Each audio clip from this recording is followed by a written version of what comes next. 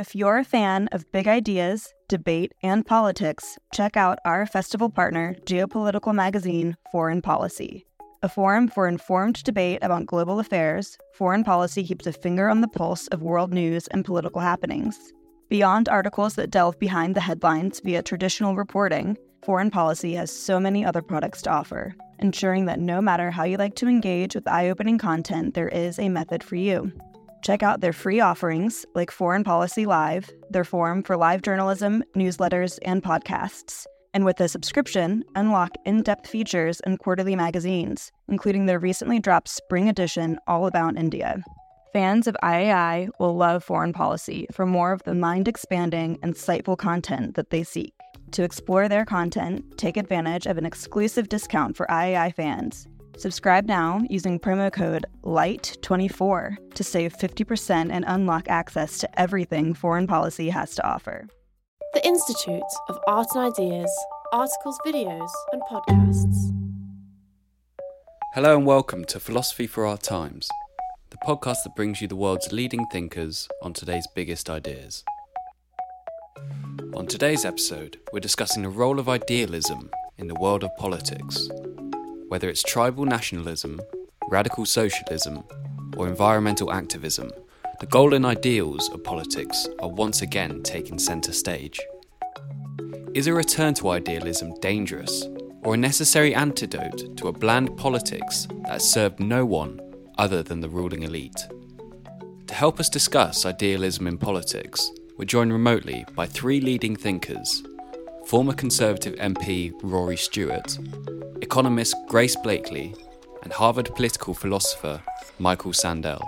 Our generation is the first generation likely to be less well off than their parents. I've been told for my whole life that if I work hard and buy a house, that's what I'll be able to get. But actually, I'm not going to be able to get that. I've lived through now how many financial crises, a constant period of just utter stagnation. I want things to change. If you enjoyed today's episode, don't forget to like and subscribe wherever you get your podcasts. Leave us a review, join the conversation on Facebook and Twitter, and head over to our website, iai.tv. Back now to our host for this week's debate, Isabel Hilton. So we are going to ask each of our panelists to address their attention in the first instance to the question that I posed as to whether we should reject the return to idealism as a vehicle for dangerous fantasies. Michael, would you start us off, please? Well, thanks so much, Isabel. I think it's certainly true that on the face of it, public discourse has seemed to be about narrow managerial technocratic things. And this inspires no one. And when passion does enter, it comes in the form of shouting matches, where people shout past one another without really listening. I think this is made for an empty, hollow, unsatisfying public discourse. Citizens want politics to be about big things, including questions of values. And I think the discontent that's afflicted politics in democratic societies in recent decades has been a frustration with this empty public discourse. I'm not sure, though, that this empty public discourse doesn't conceal a certain kind of, well, you could call it idealism or set of political ideas that are implicit, that govern politics beneath the surface without open public debate. And those ideas, I think, are flawed. I would identify two. One of them is a certain kind of market faith, even a market triumphalist faith, the conviction that market mechanisms are the primary instruments for achieving the public good. That's been an idea hovering just beneath the surface of our seemingly technocratic managerial politics of recent decades.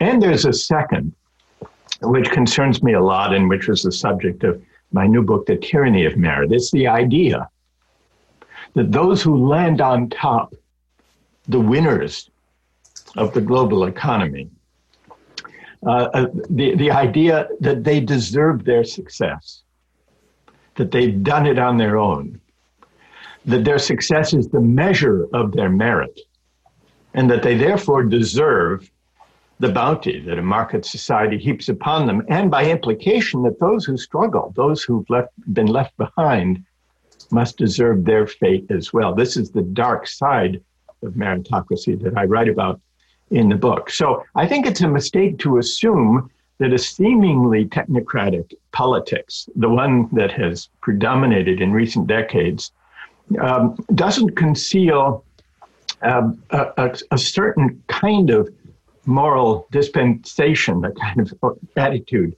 and ideology even toward politics.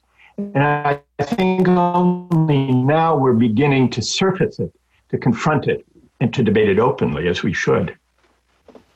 Michael, thank you very much. So it may have looked managerial, Grace, but there was an ideology concealed just below the surface. Just to return to the initial question, is this return, this overt return to idealism, something that we should reject? It was pretty dangerous last time around. I think the way that Michael just addressed that point to suggest that what appeared to be a kind of technocratic or managerial politics was actually politics in the interest of a certain group cuts to the heart of the point that I would like to make, which is that you can't really have idealism without some understanding of materialism. I think that is really what has left our politics over the last 40 years, and it was much more present prior to that. And so kind of what is materialism? Well, if you contrast idealism and materialism, there are two ways of looking at history. One suggests that history is driven forward by ideas, by debate, by people kind of, changing their minds about things and therefore institutions changing. The other one suggests that history is driven forward by kind of, technological change, by economic change, by basically things that happen to the structures that kind of, predominate in our lives, and that's why institutional change happens. Now, on the second view, which is not particularly dominant, we live in a very kind of idealist society in that sense. We kind of very much center ideas in our political discourse. We don't think so much about class anymore, and indeed it's become very unfashionable to think about class in recent years. Because a kind of central theme of that kind of materialist reading of history is that, particularly when you look at it from a Marxist perspective, history is driven forward by conflict between different classes, and that politics is about overt conflict between those two classes over resources. And the story of, I suppose, the kind of pre-financial crisis period is one where we were denying the existence of those class interests, and therefore ended up with a technocratic managerial kind of politics, which presented itself as a way that we would be able to discover the common good. It was all about, I'm not ideological, I only care about what works. That was the view that was presented to the vast majority of people by our politicians. And yet, most of the time, because of the ideologies, because of the narratives, because of the nature of the work that these people were drawing on, because of the nature of the interests that were aligned behind them, the things that worked often ended up being the things that actually happened to be in the interests of the ruling classes. So you ended up with this kind of technocracy, which presents itself as anti-politics, but which is actually politics that is in the interest of the status quo, that serves to reinforce and support the interests of the groups who are already kind of, in charge and most powerful in our society. And I think that's really what we've seen a backlash against in recent years. It's the realization that what was presented to people, we got the end of history moment, ideological politics is dead. Instead, you will hand over power to a set of politicians who will, seek out the vote of the median voter, the average person in society, and they will thereby put forward policies that are of the most benefit to the maximum number of people. That was the view, that was what we all bought into. And then we realized during the financial crisis and in the period since then, that the policies that we were told were based on, the consideration of the common good were actually more based on an attempt to kind of promote the interests of some people over others, even if actually promoting those interests, you can think about the way in which the financial sector was consistently deregulated, actively harmed the interests of the majority. And so when you see people push back against, the tyranny of experts, that's really what they're pushing back against. It's the absence of any real ability for people to actually debate based on an understanding of their interests, because that's supposed to be something that's been banished from political discourse. If you were presenting an idea, it should be, this idea is what works based on our current understanding about how, the systems that kind of dominate our lives work. There's very little attempt to actually challenge those systems and think about how they could work differently. So idealism, yes, I think we need new visions of the future, but those visions have to be contested. And that contestation, that conflict will ordinarily take place along lines, along boundaries that are defined by different material interests. I think that's something we have to learn to accept and actually welcome into our politics. Thank you, Grace. Rory, you sat for the Conservative Party in Parliament, a party not noted for a willing embrace of big ideals, rather prided itself on being commonsensical. So would you reject the notion of the return to idealism, I guess, as your party might have put it, as a vehicle for dangerous, impractical fantasies? Well, I think that's a really, really important, exciting question. The first thing, though, I think, and I'm speaking here as a working politician, is to understand that politics has always used the language of ideals and values. It's very tempting to imagine that somehow in the era of Tony Blair or Bill Clinton or Barack Obama, who are now perceived as sort of moderate centrist politicians, that somehow they communicated to the public in very technocratic, dry managerial language. Of course, they never did. Successful politicians have always at least pretended to be deeply driven by ideals. And it's a cliche of political campaigning that you win political campaigns off values. Those values may often be quite banal. It could be simply talking about hope. It could be talking about, as Michael suggests, talking about opportunity and meritocracy. Or it could be talking, if you're on the left, about equality. Or more recently, it could be talking about national identity, pride, and greatness. But in the end, political campaigns are not really fought on small technocratic managerial decisions. Those things, and politicians who try to present those kinds of things to the public, famously Al Gore tried to do that against George W. Bush, tend to fail. Democratic politics isn't very interested in small technocratic discussions. Now, so the question then is, has something happened to the types of values and ideals we're talking about? Because I can't think of a political period where people haven't, at least on the surface, talked about values and ideals. And there I think something important is happening. And I think that is a move against pluralism. I think increasingly people are inclined on every side of the political debate to imagine that they speak for the people, that they have a monopoly on legitimacy, that their point of view is correct, and that the other side in the debate is wrong and to some extent illegitimate, shouldn't really be allowed to participate. The most striking example of that, of course, in Britain was the Brexit debate. Now, of course, most people listening on this call will have been Remain voters. Like me, I was a Remain voter, and will find it very easy to have characterized Brexit voters in a particular way. But of course, the truth is, I found, certainly as a working politician on Twitter, that the campaigners on the Remain side echoed the campaigners on the Brexit side very, very closely. Both sides claimed to speak for the people. Both sides claimed that any move against what they wanted was entirely illegitimate. In fact, the Remainers did one of the fundamental populist moves, which is when they found themselves in a position they didn't like, when they lost the referendum, to suggest the referendum itself was illegitimate. That was basically, I'm going to be provocative, what Donald Trump threatened to do if Hillary Clinton had won the US presidential election.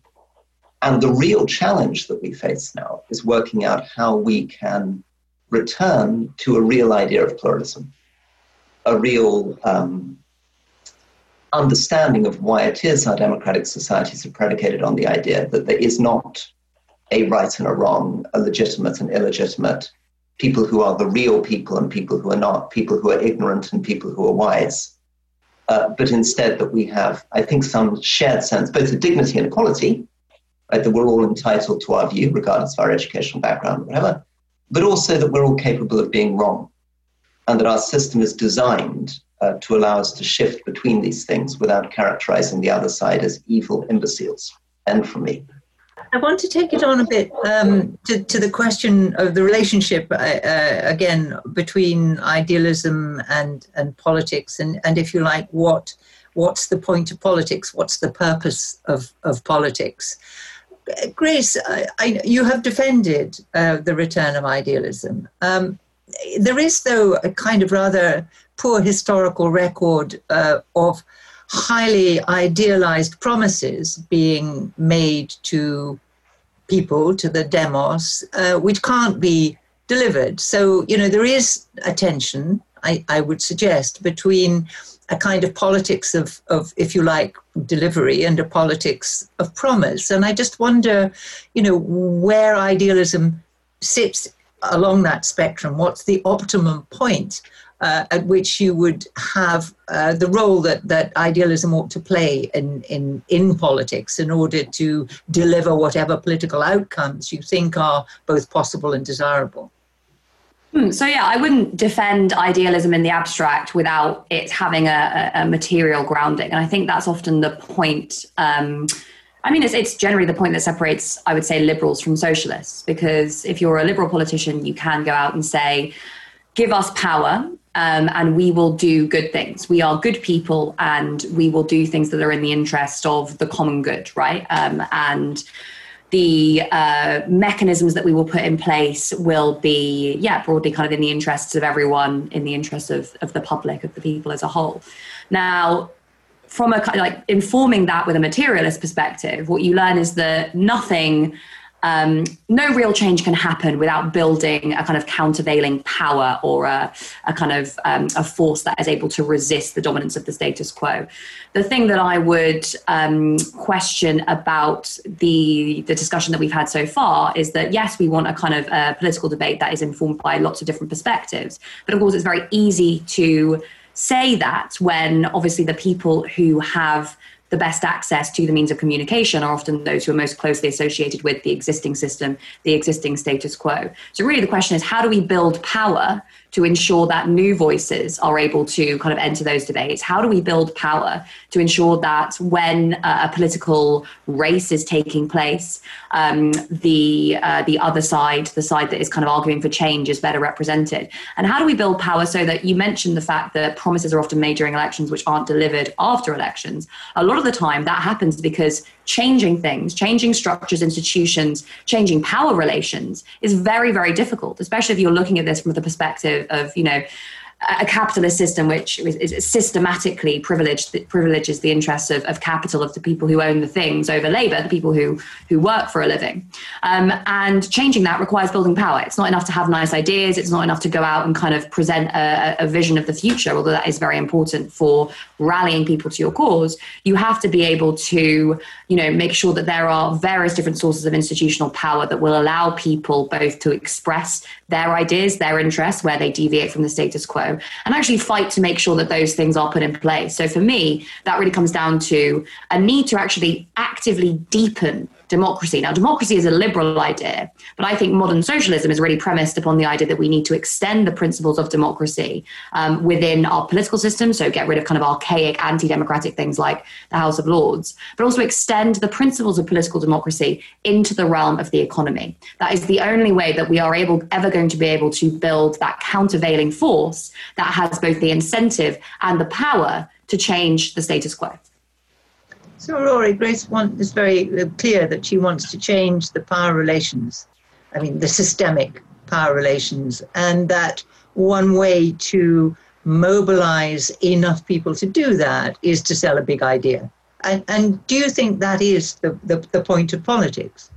Well, it can be. I think the danger of it is that many of the things that matter most to people in their everyday life are complicated and detailed, and that often the push for the big idea is a form of nostalgia or a hope that there is some magical grand scheme which is going to somehow transform our societies. The truth of the matter in my own working life as a politician is that the work of politics is, of course, generally about making a lot of very detailed trade-offs between different groups. So, in a very fundamental sense, are you going to prioritize farmers or the environment? Are you going to prioritize urban or rural populations? Or perhaps most importantly in Britain, how do you get the balance right between the amount of energy you put into looking after the elderly compared to looking after young people, right? Those kinds of choices. But it's also some very difficult intellectual choices. So everybody on the call is worried about globalization. Nobody on the call has a very clear analysis of exactly what kinds of trade deals they would strike in order to deal with the problems of globalization. Again, many of the things that people are looking for in their everyday lives are understandably a feeling of safety and security around their house. It could be clean air to breathe. It could be decent broadband connections. Many of these things are not obviously connected to the grand discussions about class, about equality, about meritocracy. Many of these are genuinely questions of good administration. And there's an increasing consensus both amongst the public and amongst intellectuals that they're not really interested in governing well. They see those kinds of questions as somehow beneath them. Or they think anybody who's talking about running stuff well, trying to work out how you clean up the air or sort out broadband, is somehow trying to pull the wool over their eyes and trying to distract people from the big question, which is, how do we redistribute wealth, for example? But what worries me about that is that I think that this is partly a form of nostalgia, that our societies over the last 120 years have seen these governments take responsibility for more and more areas and have taken a lot of the low-hanging fruit. Government is more difficult now, in a sense, than it was in 1920, when there was much more to do, when you could bring in women's suffrage, when you could transform civil rights, when you could create a welfare state, when you could increase taxation from what it was before the First World War, which was on average less than 10% of GDP, to where it is now, 40-50% of GDP, which is about all many people want to pay in tax. There's much less room for maneuver, and people are looking for a simpler age where they can play the kind of role played by, Clement Attlee after the Second World War, or the kind of role played by FDR in the 1930s, or indeed the role played by Mandela in South Africa. And these are not options really available in most mature democracies. But Michael, the big idea we've heard from Grace that is an essential kind of mobilization tool, and it does come back to the question of what the point of politics is. Is the point of politics to do what can be done to manage a country's problems pragmatically, the kind of choices that Rory was talking about, or do we need a kind of big idea to keep a nation sort of focused on where it might think it's going, even if it never actually gets there? Well, Isabel, I would put the problem slightly differently, which is it's not as though we, even the seemingly centrist managerial politics of recent decades has been bereft of big ideas. It's been animated by big ideas that have lost their capacity to inspire, and for good reason. And so I think our challenge now is to diagnose the animating ideas of recent decades, how they've run their course, and what the alternative big ideas might be, specifically the big ideas that have implicitly animated politics in the last 3 to 4 decades have been the faith in markets as the primary instruments for achieving the public good, and the belief in merit, that if chances are equal, those who land on top deserve their rewards. And these two ideas did issue in a politics of ideas. Rory is right. The centrist politicians like Bill Clinton and Tony Blair, Barack Obama, and Hillary Clinton in 2016, they didn't offer simply a better management and administration. They offered a defense of some combination of these two ideas about markets and about merit. And it took a very particular form. What they offered was, I call it the rhetoric of rising. The idea that if chances are equal, and we need to do some work to make chances truly equal, then people should be free to rise as far as their efforts and talents will take them. Now, it's easy to forget that this represents a big idea because it was so familiar, so seemingly uncontroversial. Who could be against the people being able to rise as far as their efforts and talents will take them? What's striking is, well, when we hear politicians intone a slogan to the point of mantra that seems obvious and uncontroversial, there's good reason to suspect that it's no longer true, that it no longer fits the facts on the ground. And this, I would suggest, is precisely what became of this rhetoric of rising. It lost its capacity to inspire because the inequalities that were brought about by the market-driven globalization of the past 4 decades were sufficiently deep and persistent that people realized it was no longer an adequate response to that inequality to say, we will offer individual upward mobility through higher education. If you want to compete and win in the global economy, get a university degree, then you too will be able to clamber up the ladder of success. Never mind that the rungs on the ladder are growing further and further apart. So this was the animating idea that organized center-left and center-right politics in recent decades. It lost its capacity to inspire, and this became evident in 2016 with the backlash of Brexit in the UK, of Trump in the US.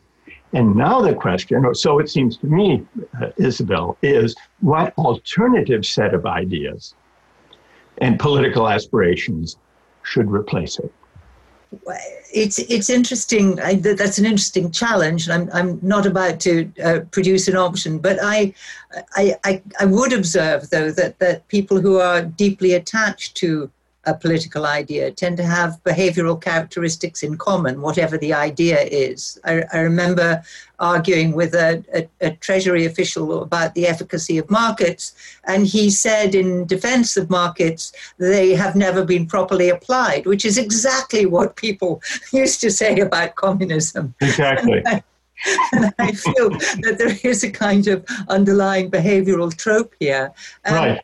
And the same is said of meritocracy, of course. Yes. And I think the challenge here is that, of course, Michael is absolutely right that there is both a strategic and a normative problem with this idea of meritocracy. I mean, firstly, as he points out in his new book, most of the time we're not living in anything remotely resembling a meritocracy. The odds are stacked against you in 100 ways. But even in the extreme example, the sort of Michelle Obama example of somebody who genuinely is able to come from a very difficult background and prosper, it's not clear that all the prizes should just go to someone just because they happen to be smarter, happen to work harder. In other words, we have a huge obligation towards people, regardless of, to put it in very brutal terms, regardless of their talent. And that's not just a question about luck or fortune, it's that we have a common obligation to everybody, right? Regardless of how they were born, where they are, whether they're smart, whether they're not smart, right? Whether they work hard, whether they don't work hard, we have a common obligation towards them. And clearly it's an academic issue. But then for me as a working politician again, I would end up trying to talk about ideas of dignity, ideas of obligations towards people. But framing that in practice, bringing that to life is difficult. Again, because we have very, very confused ideas about what really is owed.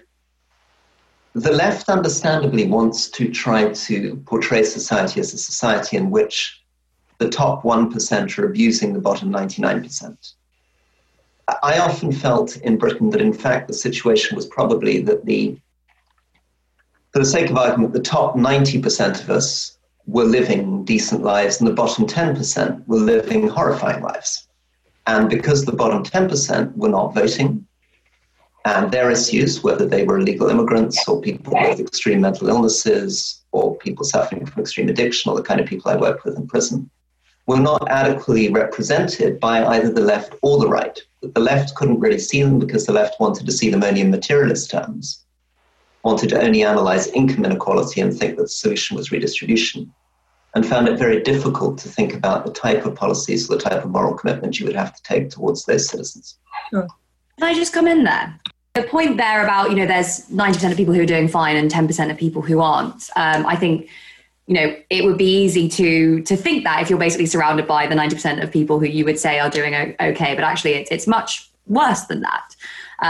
We are sleepwalking into an unemployment crisis in which the vast majority of people who've seen no pay rise in 10 years, who have often a significant amount of debt that means that they're very precarious, their lives are very precarious, who are, many of them, on the cusp of eviction. They overlap with the point that Rory made, which I think was correct, which is that they're often the people who've decided not to vote. Now, there's a very interesting book written by Jeff Evans and James Tiley, called The Political Exclusion of the British Working Classes. I can't remember what the main title is. And they look back over voting behaviour over the last kind of 50 years, and they find that the correlation between your policy preferences and your class identity has largely remained stable. Working class people favour more redistribution, they favour more left-wing economic policies. But what's happened since actually the year that it changes is 1997, is that more and more people have started to drop out of the electorate. So we get into a situation where actually you have a relatively small electorate compared to the people who are able to vote, and that they are disproportionately likely to be working class people. Right. So low participation, which I think is recognised as a problem in our democracy. Yes, exactly. Working class people drop out of the electorate. And what they say when you ask them, why have you dropped out of the electorate, is that they're all the same.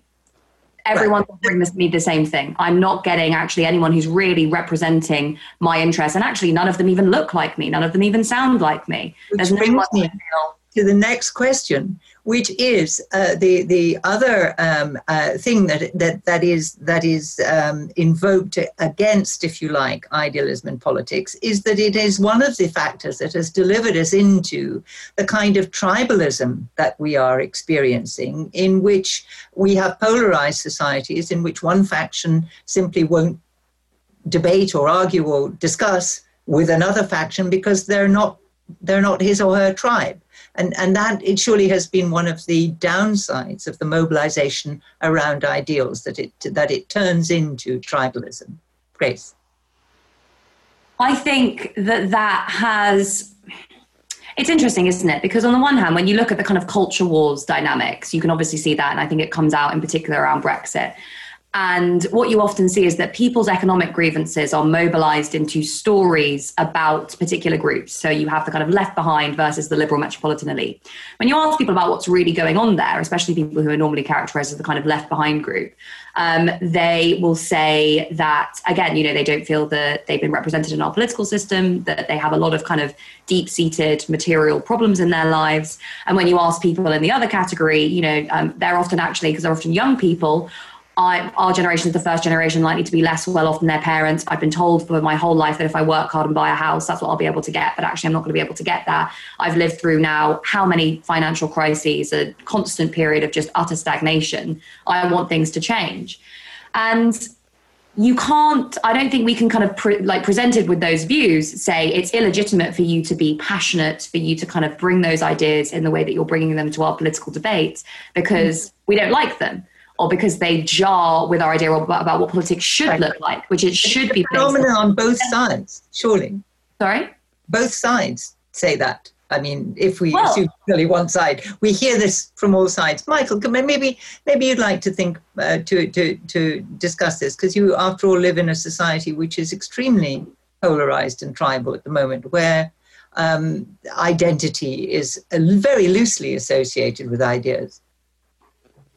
I think one of the deepest sources of polarization in politics today, in the US and the UK, is the diploma divide. We don't normally think of this as a matter of tribalism, but in terms of accounting for the Brexit vote and the Trump vote, more important than income in predicting who would be for Brexit, who would be for Trump, was whether or not one had a 4-year university degree.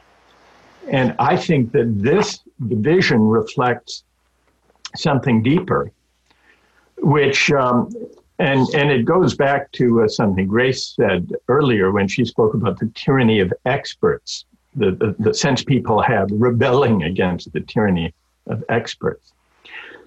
One of the deep sources of the populist backlash is the sense among many working people that elites look down on them, and especially credentialed elites, those who've been to university. And I think this is connected to what's gone wrong with the rhetoric of rising, because the rhetoric of rising is all about getting a university degree as a condition of dignified work and a decent life.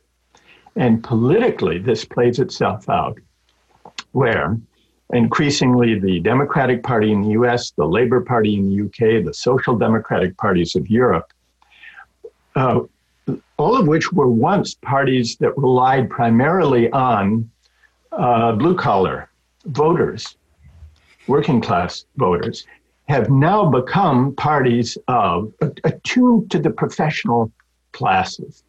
And great many working people have been driven away from these parties, have embraced populist, often authoritarian populist figures. And this is connected to, I think, a resentment of credentialism, the credentialism that has come along with meritocracy. And until the mainstream parties, the center-left and center-right parties, figure out how to address this meritocratic hubris, the credentialism of elites, I think the polarization will continue to deepen. But Michael, would you think that would have gained ground if there hadn't been a material basis for that resentment of credentialism, in the sense that the material basis of what you call that dignified and decent life hadn't been removed by globalization or undermined by globalization? I think that you're right, that a condition of this polarization unfolding was the deep inequality brought about by globalization. But not only that, Isabel, I would say it was that inequality of income and wealth, material inequality, made all the more galling by changing attitudes towards success that insisted those on top have earned it. Here's where the meritocracy comes in, the dark side. Those on top who have earned it, and those who struggle must deserve their fate as well. So here I think there is, and here I would pick up on something Rory said earlier. It's partly about inequality, but it's also about dignity and esteem. A great many working people, I think, believe that the work they do is no longer respected, accorded the esteem, the honor, the social recognition it once was. It's connected, of course, Isabel, to the deepening inequality. But that inequality becomes galling when it's connected to these attitudes towards success, which suggests an alternative ideal and political project, which is about the dignity of work, which perhaps we can speak about. And the dignity of work as an ideal is one that will, of course, have competing interpretations. What really does it mean to respect the dignity of work? There could be a version that creative conservative thinkers and politicians like Rory can work out and express and articulate. And there can be a version that those on the left can work out and articulate. But that would be a better kind of debate than the kind of empty, flattened debate to which we've become accustomed.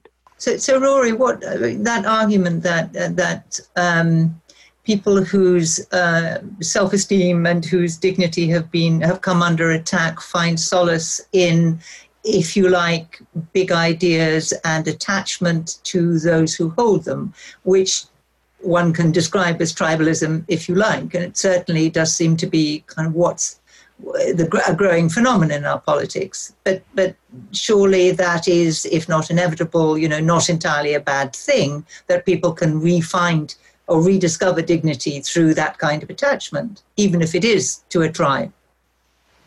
Yes. I mean, I think, respectfully, I want to try to draw a distinction between what I think are very good arguments made by Michael about the moral problem with the idea of meritocracy and his anxieties about dignity and work and globalization, which I share, and his empirical claim that this is primarily what drives people to vote for Brexit or Trump. It's much less clear in terms of the political science analysis that you can really establish that the reason why people vote for these populist parties are those types of anxieties. It may be a component, but it's far from clear that that is a necessary or sufficient account of why somebody votes for Trump or Brexit. In fact, what's interesting about these movements, of course, is that in the end, you end up with almost half of the voting population voting for these people. And you can draw some sorts of broad generalizations by doing statistical analysis on education and age and race and gender and various other things. But in the end, it's many, many tens of millions of people. And that, of course, necessarily means that the more you look into it, the more varied and peculiar people's motivations are. And I think the other thing I would say to liberals on the call is that we are very, very inclined to say that people voting for our enemies are motivated by resentment, by sort of deep emotional sense of victimhood and unfairness. And we tend to assume that people voting for the guys we like are not motivated by those things. The people voting for the people we like are motivated by reason, by good sense, by a sense of their real interests. My experience dealing with voters is that I've never particularly found that that I'm convinced. I mean, I think it's absolutely true that voters are deeply motivated by emotion, by ideas, by their own personal experiences, by their own personal prejudices, by their own psychological formation.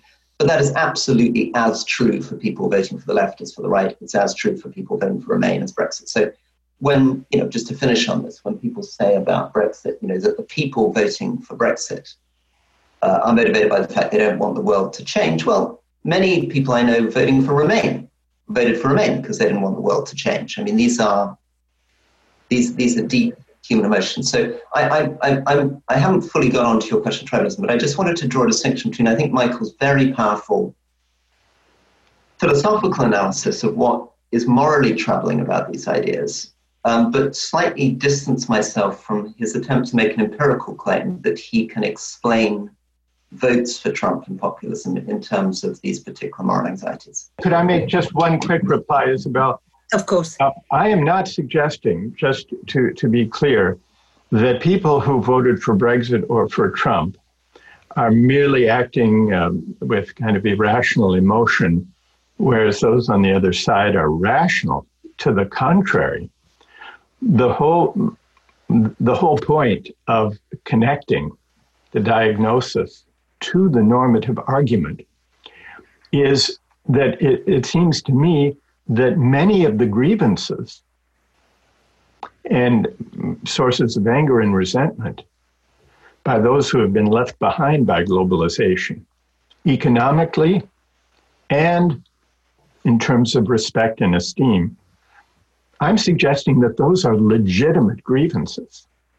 They're legitimate grievances.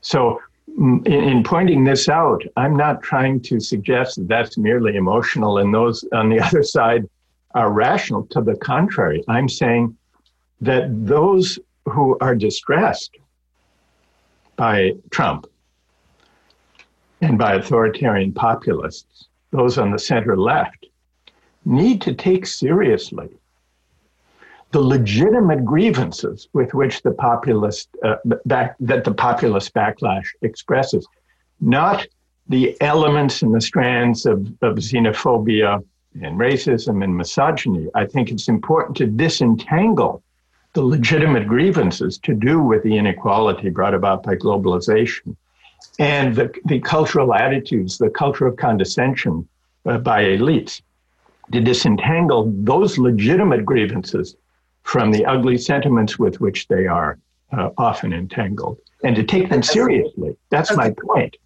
Thank you very much. Before you come back, we'll have another chance, of course.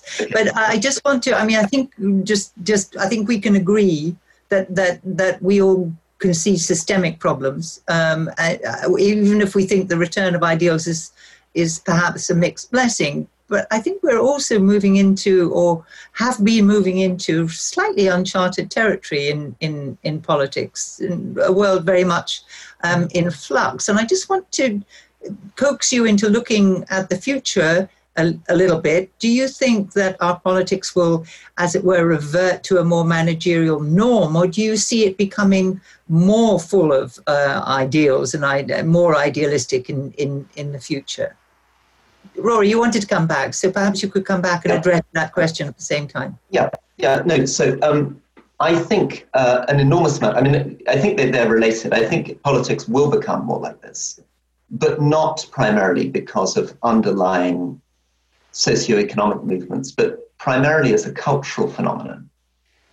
And a lot of that driven by social media, by celebrity politics, and the way in which we now think about elections and voting. I suppose my point to Michael is that, yes, there will be people who feel justified resentment and are left behind voting for Trump or Brexit. But my point was that it's nearly half the population, and many of those people voting are not particularly feeling resentment, nor particularly feel left behind. There are millions and millions of people voting for those populist parties who don't feel like that at all. So it's neither a necessary nor a sufficient account of votes for populist parties. What is happening, I think, is, and this is something that I was very struck by when I was campaigning to be Mayor of London.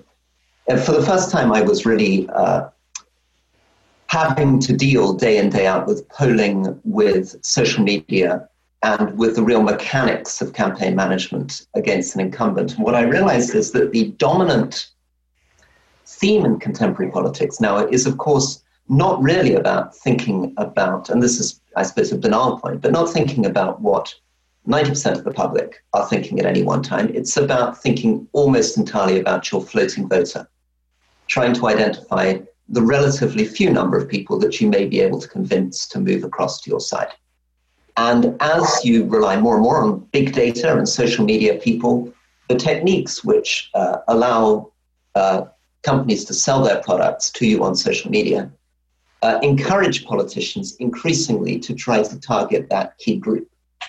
And often, and this is where I suppose the question with Michael is an interesting one, is the key group that determined the success or defeat of Brexit or Trump that particular group or not, as opposed to all the other people who were always going to vote in those directions anyway because they were naturally inclined in that direction. And I found in elections today that it's very striking for me simply the power of celebrity. I think that was always there, but I learned very, very painfully that trying to make the kinds of detailed arguments I wanted to make on air quality or planting trees in London or public space and planning were not awfully interesting to people. People basically think across the spectrum that politicians are pretty powerless, that the Mayor of London, for example, doesn't have any power, and therefore they're not really judging the candidates on the basis of who they think is more likely to be able to sort out the traffic or get the tube running on time or sort out the signalling on the Piccadilly line. They tend to think, well, I like the cut of her or his jib, I like the feeling of that person.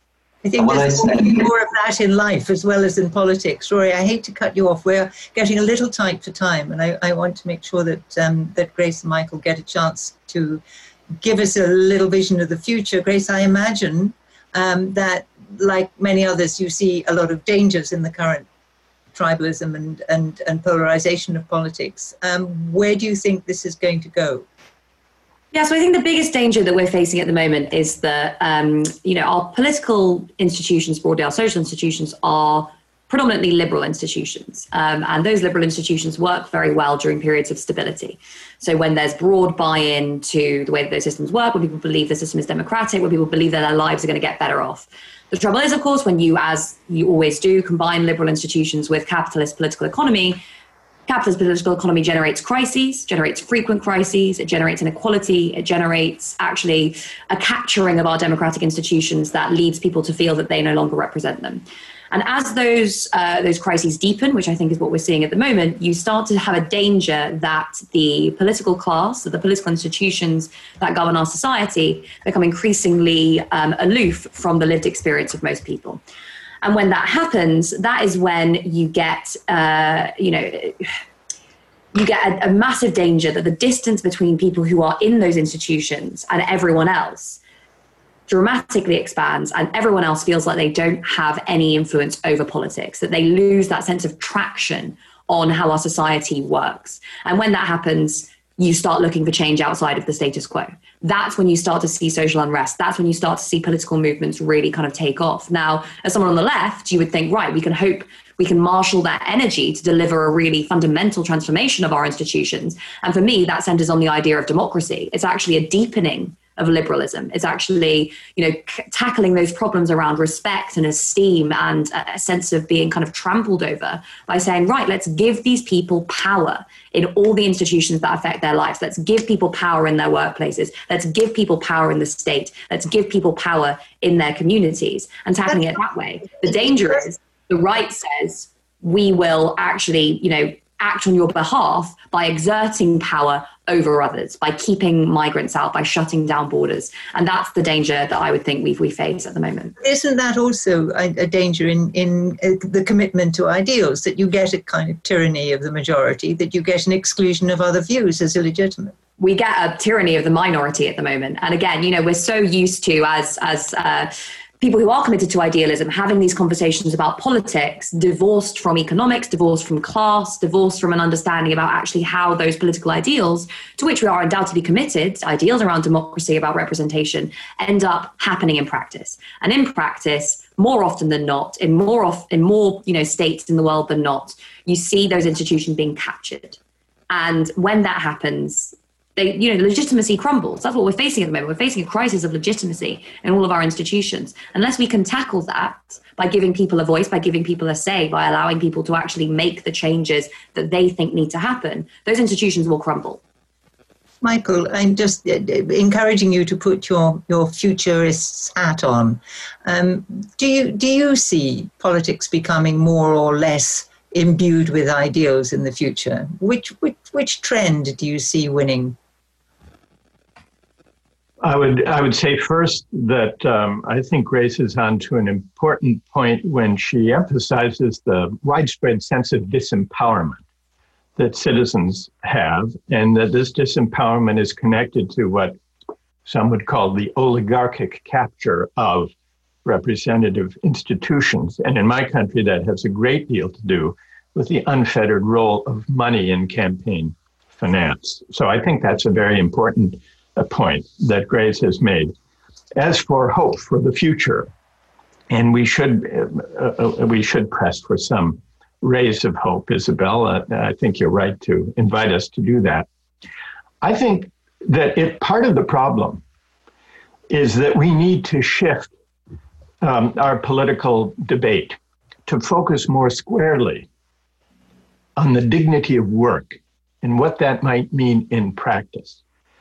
There is a possible opening in our experience during this pandemic of our deep reliance on workers we often overlook. I'm thinking here not only of the hospital workers who are caring for COVID patients, but for all of those workers who enable those of us who are able to work from home, to work remotely, to do so. Delivery workers, warehouse workers, grocery store clerks, lorry drivers, home healthcare providers. These are not the best paid or the most honored workers.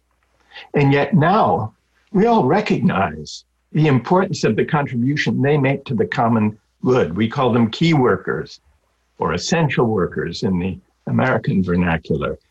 And this could be an opening for a new politics of the common good that took as its starting point the question of how do we accord appropriate reward economically, but also appropriate esteem in terms of dignity and respect for those who make valuable contributions to the common good that are not properly captured by the workings of the labor market.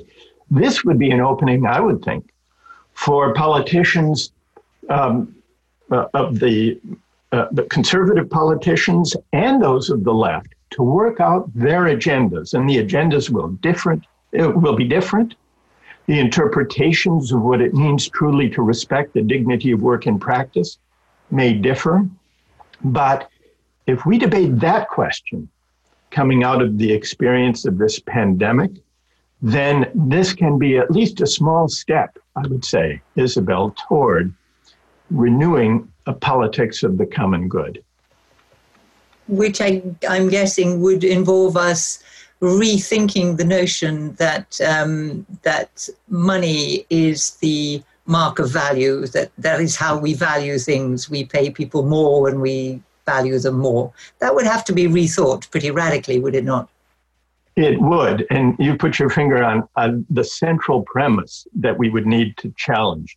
We easily slide into the assumption in market-driven societies like ours that the money people make is the measure of their contribution to the common good. But this is a mistake. It's a mistake that's highlighted by our reliance on key workers during this pandemic. And I think that if we're talking here, Isabel, about bringing moral considerations, values, conceptions of the common good directly into the heart of our public discourse, this would be a place to start. What counts as contributing to the common good? It's been a mistake to outsource our moral judgments about that to markets. We as democratic citizens, we should grab it back. we should take it back and debate it as democratic citizens. But Michael, can I just I mean, the only thing that worries me about this is that I think, Michael, I'm misunderstanding. It almost sounds as though you're falling back into the trap of meritocracy. You've just redefined a different form of meritocracy. I have a different view. I don't think the idea is that we owe particular esteem, particular value to the contribution of particular working people. I think we owe equal esteem and dignity to everybody, regardless of whether they work or not, and regardless of whether or not their contribution is valuable. For example, retired elderly people, for example, the long-term unemployed, for example, people with extreme health. I'm very worried that what started as a very exciting idea, which is that we weren't going to be seduced by the idea that certain people deserve more esteem, deserve more respect, has now been hijacked by you finding a new category of people, COVID workers, who suddenly require esteem, which suddenly implies that other people who aren't working are not entitled to the same dignity. This is a fascinating new debate you've launched, Rory, but I can't let you do it 90 seconds from the end. I'm afraid we're going to have to organize a different one. I would love to continue. We have gone through this territory in a fantastic way, looking at ideals as mobilization, ideals as a vehicle for change, ideals as a means of delivery, ideals as a formation of tribes. This is both very material to our politics and very important philosophically. And I must give a big thank you to my panel here for tackling this thorny topic with such grace and intelligence. Thanks for listening to this week's episode of Philosophy for Our Times. Remember to like, subscribe, and review wherever you listen. And tune in next week for more big ideas from the world's leading thinkers.